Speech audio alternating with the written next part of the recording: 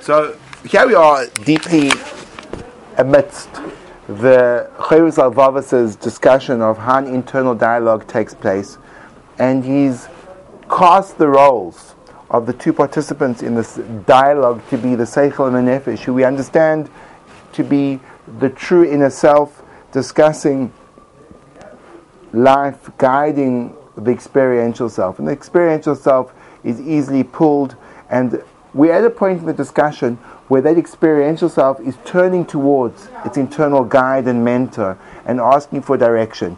And the guide and mentor says, listen, this is not going to be easy for you, because it's going to allow you to, it's going to cause you to let go of some of the bad stuff you've been eating. And when the Seichel says that to the Nefesh, he's not speaking about food. He's speaking about being, the stuff you've been doing. And it's interesting that he uses an analogy of eating bad food, but he breaks it down into two areas. There are two parts of you which are going to cause you obstructions to pursuing your spiritual goal. Spiritual goal obviously is to become, and this is an interesting way he puts it, his version of this, at this stage of his work of spirituality, is a real reciprocity to what the Borei Olam Hashem has done for you, and the sense of being cognizant of the multiple avenues of goodness which are showered upon you on a regular basis, and responding to that with a sense of appreciation, gratitude, and call to action. In other words, his interesting reflection on what true spirituality begins with is reciprocity. And if you get into that, it actually is quite sensical that the Borei Olam, he just gave me this breath to breathe and the ability to speak and utter these words. That's big. That's huge. Now, what did I give back? What did I respond with? We all have an intuitive sense that if we're given something, we need to, it's almost programmed internally, we need to respond to what's been given to us. It's almost a normal function. It's an interesting point. It seems to be so fundamental in the higher element of humanity that one of the areas where in the narrative of the formation of humanity, according to the narrative of the Torah text, when Adam HaRishon, Adam, his critique is that he wasn't grateful for having been given Chava, Eve, as his wife. And that was like the critique that was lodged against him. But it seems to be an interesting critique, unless you understand that thankfulness is fundamental to humanity, certainly to spiritual humanity. In fact, if you go to the source of why Jews are called Jews, it comes from the word Judah or Yehuda, and the name Yehuda literally means to give thanks. So we give thanks. But giving thanks is not the easiest thing in the world, because every thank you is also an admission of fallibility and vulnerability, that I needed to rely on you. So thankfulness almost is the expression and the opposite direction of the human experience. The human experience is fundamentally one of independence, power of volition to make choice, to run my life and be an agent of my own existence. And gratitude is a recognition that I'm incapable of doing so, and I need to come onto other people and other forces in order to move forward in life. So the beautiful twist, almost the paradoxical irony of humanity, is projecting oneself forward with the same simultaneous notion, I'm incapable of doing so. But I have to, but I can't, but I have to, but I can't. And that's where gratefulness comes in. And that's why gratitude, the actual word Hebrew, lahodot, carries both those connotations. Lahodot means both to admit and to thank. So in every thanks, there's an admission of an incapacity to be totally independent. And that cooperation, coordination with others, when given something, since I was meant to be independent, requests a response to almost pay back what I got. And that fills me with gratitude. So my own independence leads to gratitude, which leads to the desire to do something for those who've done something for me. Because I recognize I should be self-standing. And when someone reaches out and helps me, well then I need to respond to that. If I would be a sponge and a parasite, so then I would take in and not need to respond. A thanks is my first attempt to give something back to what I've been given. But really the true way to respond to having been given something is to give something back. If that's true, comes along the Chovos HaLevavos in this internal dialogue between the Seichel and the Nefesh, and says, the Nefesh comes and says, I'm ready to start working. Seichel says, I'm not so sure. Can we speak about this, open up this dialogue, which is beautiful to see this internal discussion taking place in the world of the Chovos HaLevavos, and of course in our world, which we can start to nurture. He says, do you realize how beholden you are to the Borei Olam, to the Creator, for absolutely everything that He's given you? I mean, can you repay Hashem for a day in your life, every breath, every time one of those neurons fires, for every time one of those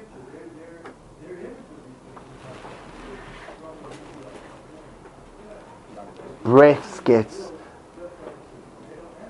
blended into your respiratory system and your digestive system and your skeletal system and your nervous system, and all those things functioning together perfectly in time to produce this magnificent miracle of life, which happens on a second-by-second basis. And that's only the beginning, and then there's relationships and people that we know and things that we can see with those abilities. We can look and we can see the deep blue of the sky.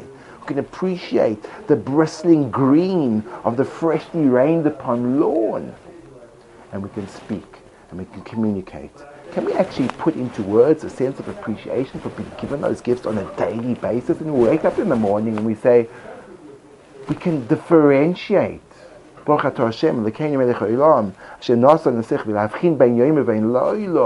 differentiation between night and day is a principle of the capacity to be able to see things apart from one another, that without it we'd be dwelling in confusion for eternity, not being able to know who is close and who is far, what is right and what is wrong, literally what is day and what is night.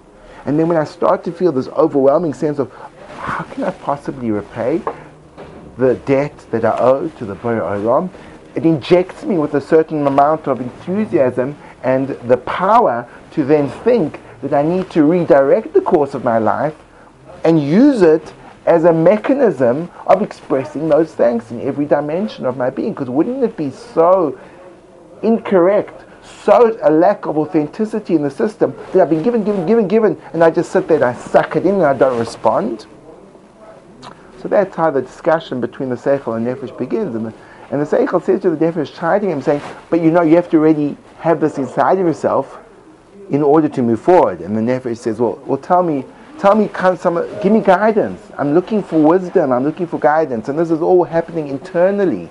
The person speaking to himself, or the Nefesh to the Seichel. And so now the Seichel says, well, you're going to have to let go of some of your bad habits. Where do they come from, says the Nefesh? They come from two primary sources.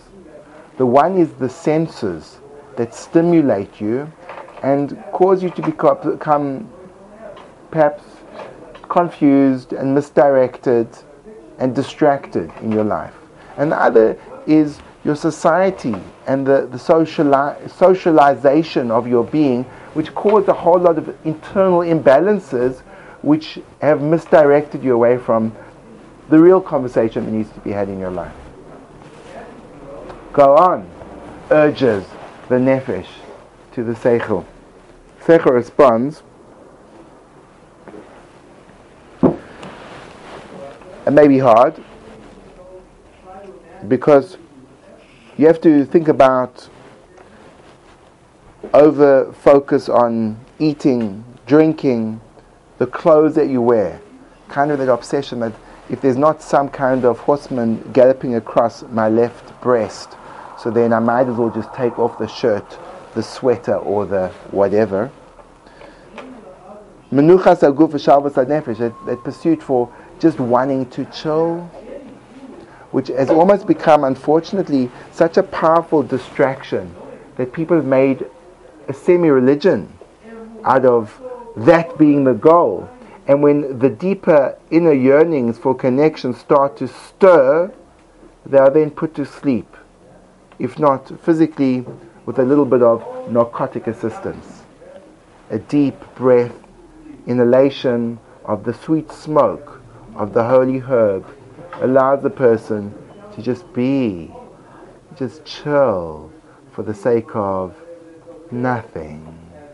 Just chilling because there's too much inside that wants to get up and realize and form and create. And in order to live with that dichotomy, we have to anesthetize the calling and the yearning of the deep inner essence, and therefore we just take another drag, sniff another snort, inject another dose. Don't do it, says the Seichel to the Nefesh. And one of those things, while we're on it, says the Seichel to the Nefesh, are those socialization things, or those kind of things that make up the person that distract them. Well, says the Seichel, back to the Nefesh. Not really focusing on what you say. You know, we've been given this gift of speech, and it's really what makes us human and allows humanity to move forward in every way. But it's also probably the most powerful cause of division, distraction, upset, hurt, and anger. How are you using that incredibly powerful gift? Becoming over-involved in always being surrounded by people and not having enough time to yourself. People-pleasing behavior. They just want you to ingratiate yourself with those of others. Seeking affirmation from external sources. Jealousy about what people are, what people have. Control issues. Trying to get people to do what you want. Respect issues. Not giving people the true honor they deserve and not seeing them. Now, these are all the things that are going to act against you, says the Seichel to the Nefesh. And the Nefesh is aware of his fallibilities, ready to confront them. And the Seichel says, if you really want to move forward and reciprocate to the Borei Olam for all the good he's given you, you have to be able to move away from these things. And then I will bring you through the first gate of healing. The Nefesh, this really honest, experiential self, is a little bit taken aback by the Seichel statement. Says the Nefesh, it's not easy for me to give these things up. This has been my life until now, says the Nefesh back to the Seichel. I'm so used to it. L'chein, turning with wanting eyes, says the Nefesh to the Seichel, how can I get beyond these things? How can I let go of them? Seichel answers, Seichel, don't you know?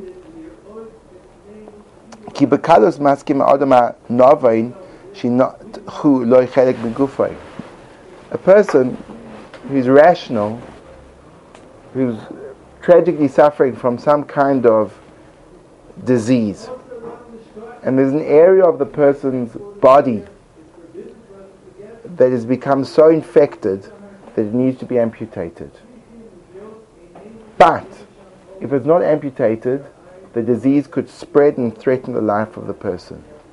The rational person, despite the pain and the discomfort and the projected future of being inhibited, in the midst of that disease, will give himself over to the hands of the surgeon. Because living a life which is limited is better than not living a life at all. Losing one limb is better than losing everything. Says the Nefesh to the Seichel. Says the Seichel back to the Nefesh, I'm sorry.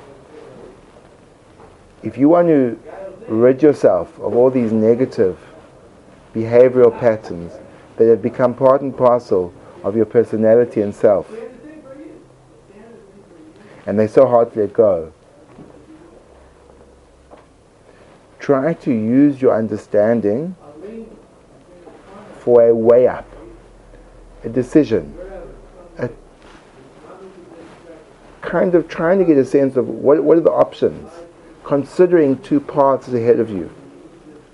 What's going to happen if you succeed in relinquishing these self-destructive modes of behavior? What will happen if you don't?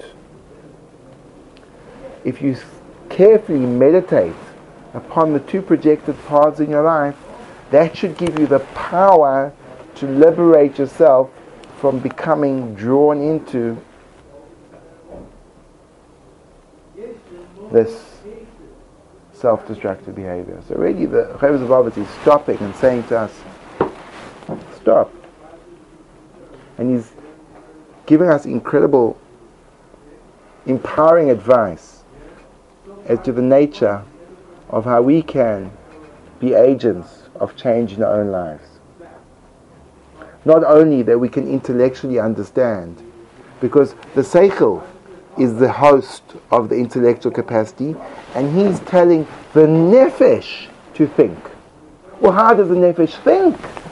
Isn't the Nefesh just a conglomeration of emotional forces that plague the inner turmoil of my experiential self? Comes along the Seichel and says, you, my dear feeling self, can also think, can also consider, can also integrate, because we all recognize that intellectual knowledge which floats above the surface of ourselves is like a decapitated person whose head is not joined to his body.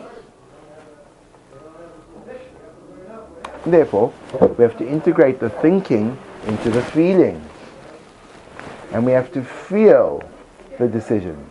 We have to feel the paths ahead of me, which one is better, but not a feeling which is disconnected from the intellect, but which is integrated with the intellect. But nevertheless, it doesn't sound to the self like cold, intellectual information, but it's deep, resonating, good stuff.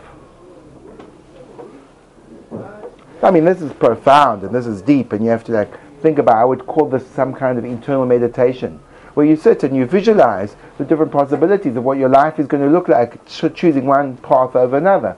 So let's think about some of these things. If that person chooses a path of people-pleasing passivity or people-pleasing activity vis-a-vis real coming to terms of not needing to do that. Well, how will that pan out? Well, people-pleasing is something which is widespread, and it means that I'm always looking to make sure everyone is happy with me.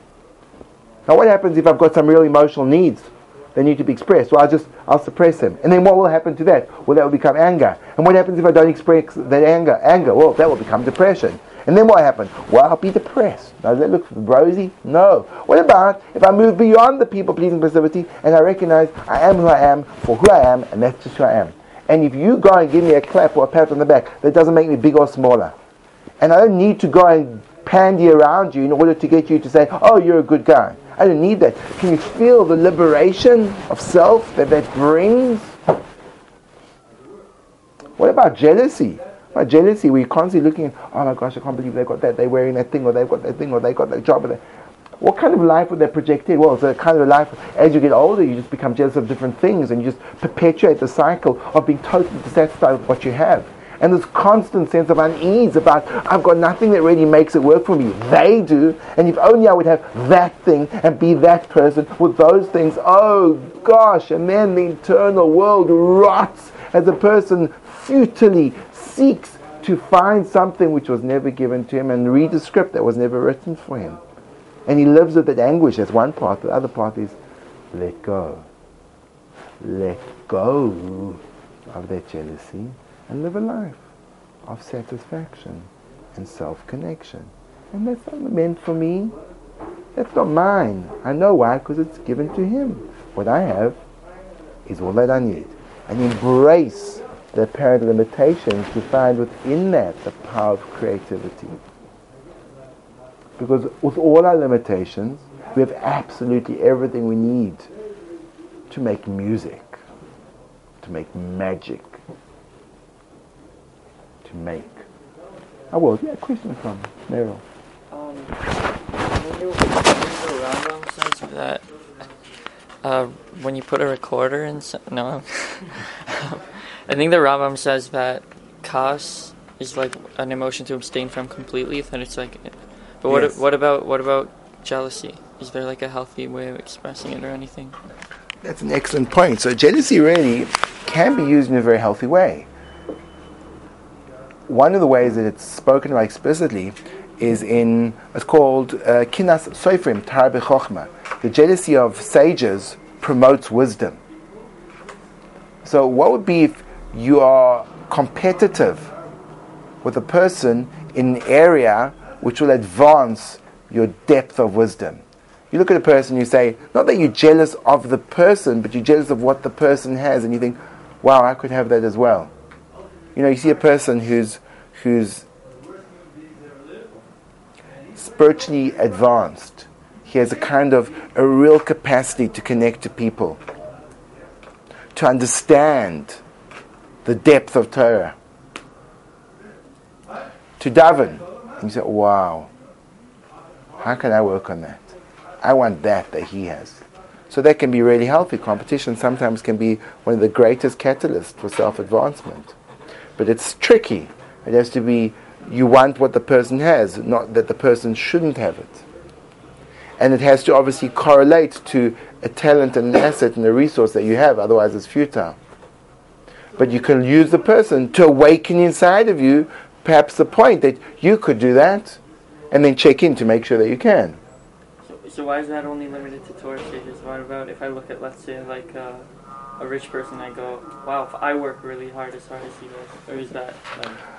So that's a good point. There are other areas, and it could be certain concerns. You can't in one or two sentences describe the multiplicity of the human condition. But generally, the aspirations for wealth are not a healthy aspiration, because money is never a goal; it's always a byproduct. So if a person seeks to be wealthy, that's just going to be an exercise in frustration. But let's say you see a person you want to be a great doctor, and the person's a great doctor, and you want to emulate him, and something which has worth, which has intrinsic value. Right. So that could also be okay. Yeah? Don't scoff at that. What if they're a really great Musar teacher? Like a great Musa teacher, for example. Say like you're going into, wow, that person's a great Musa teacher. I want to be able to teach Musa like that great Musa teacher, for example. Yeah. And then like you thought, oh, how can I do that? And then you think, oh, that would be like something I think would be praiseworthy. And you would bring out a lot. Just getting questions from Ari in the back there. How do we define jealousy? The way I understand jealousy is that you have something that you want something that someone else has and that only they can have. For instance, the Torah speaks about like wanting another man's wife. Only that man can have his wife.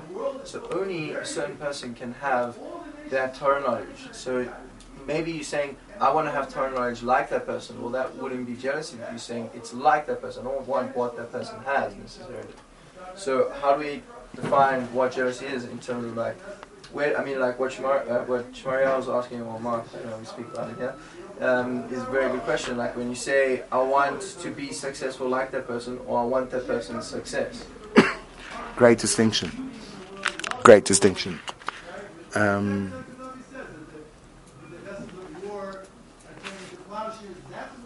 I think with everything in life, whether it be wisdom or anything else, you can only ever have what is yours.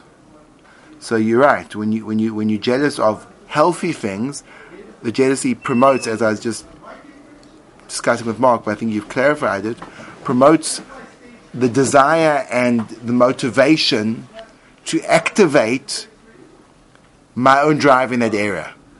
Now, if I don't have a drive in that area, so then that's false. But let's say I do. So very often, it's a reality that I'll see someone doing something, I'll say, well, why can't I do that? And if I can't, then I shouldn't. But sometimes I can. Now, when I do that, it won't be that, it will be my that. But without seeing that person, I may never have dreamed of doing it. Very often, we need someone else to break the 4-minute mile before we do. In fact, most of the successful businesses are built off someone else's failure. Isn't like Google came in after MySpace or what? Facebook. Facebook came after MySpace. Sorry, messing up my IT knowledge. Truth is, I've never actually been on a computer.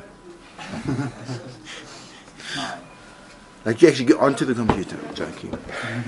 I know that you don't get onto the computer, but I do know that there's a cousin of mine who's working for some IT company in help, and someone phoned him up and said hello. He said hello. She said, "Is that the internet?" it's like one wonders what paradigm they were working from. Hello, is that the internet? Could I speak to Mr. Internet? Do you know the story of how MySpace collapsed? No, but I'd like to hear it. Why not? Somebody made for fun. They made a little computer script that basically made it that whenever somebody viewed his profile, their profile would turn into his profile. Like it would have used that photo, that name, and everything. And within a few hours, all of MySpace turned into that guy's profile. Yeah, I think he went to jail too. It was bad. So just to maybe I think it's a great analogy actually, and I'm glad you brought that up. That's why I was bringing it up for the analogy. For the analogy, yes, because that shows how. I think that's the analogy of life. How MySpace collapsed. I think it's pretty clear, isn't it? Very often, what happens is that the minute we switch and we try to make your profile into my profile, in other words, we don't look at you as you and me as me, but we look as, well, everyone's just there for me, aren't they? They're all just there to pander to my propping up of my mythical self-esteem. Not that my self-esteem is mythical, but self-esteem is a myth. As we all know, it's some kind of invention where a person arbitrarily quantifies his own ego. So, when that happens, what also happens is, ultimately, there's no one else in the world but me. And everyone else's profile just becomes mine. So I think the kind of lesson we can learn from the MySpace collapse is a lot of what we're talking about in the Chovos HaLevavos. That is, when you become caught up in people-pleasing, in jealousy, in belittling people because obviously of your own incapacity to actually deal with the situation in a healthy way, you're actually not alive in the world. You're living this fantasy where everyone's profiles have collapsed into your own. And that's tragic. That's tragic. That minuscule life where all that exists is just your own tiny, tiny atomic self. How tragic. And therefore, wouldn't it be liberating and so rescuing to be able to save ourselves from this? And that's exactly what the Seichel is trying to coach gently this Nefesh to doing. So I think that's very powerful words from the Chovos HaLevavos and just so beautifully expressed. One shudders to think that it was written over 1,000 years ago. The wisdom is so fresh, so compelling. It's grateful just for having that ability to read and to comprehend and to deal with and to be in this room with with you fellas and to share that. So I want to thank you all for that as well. And I want to thank Shmuel for that MySpace analogy, which was perfectly timed. And that's exactly what I had in mind. And that's exactly what I had in mind. So thank you all, and look forward to reconnecting very soon.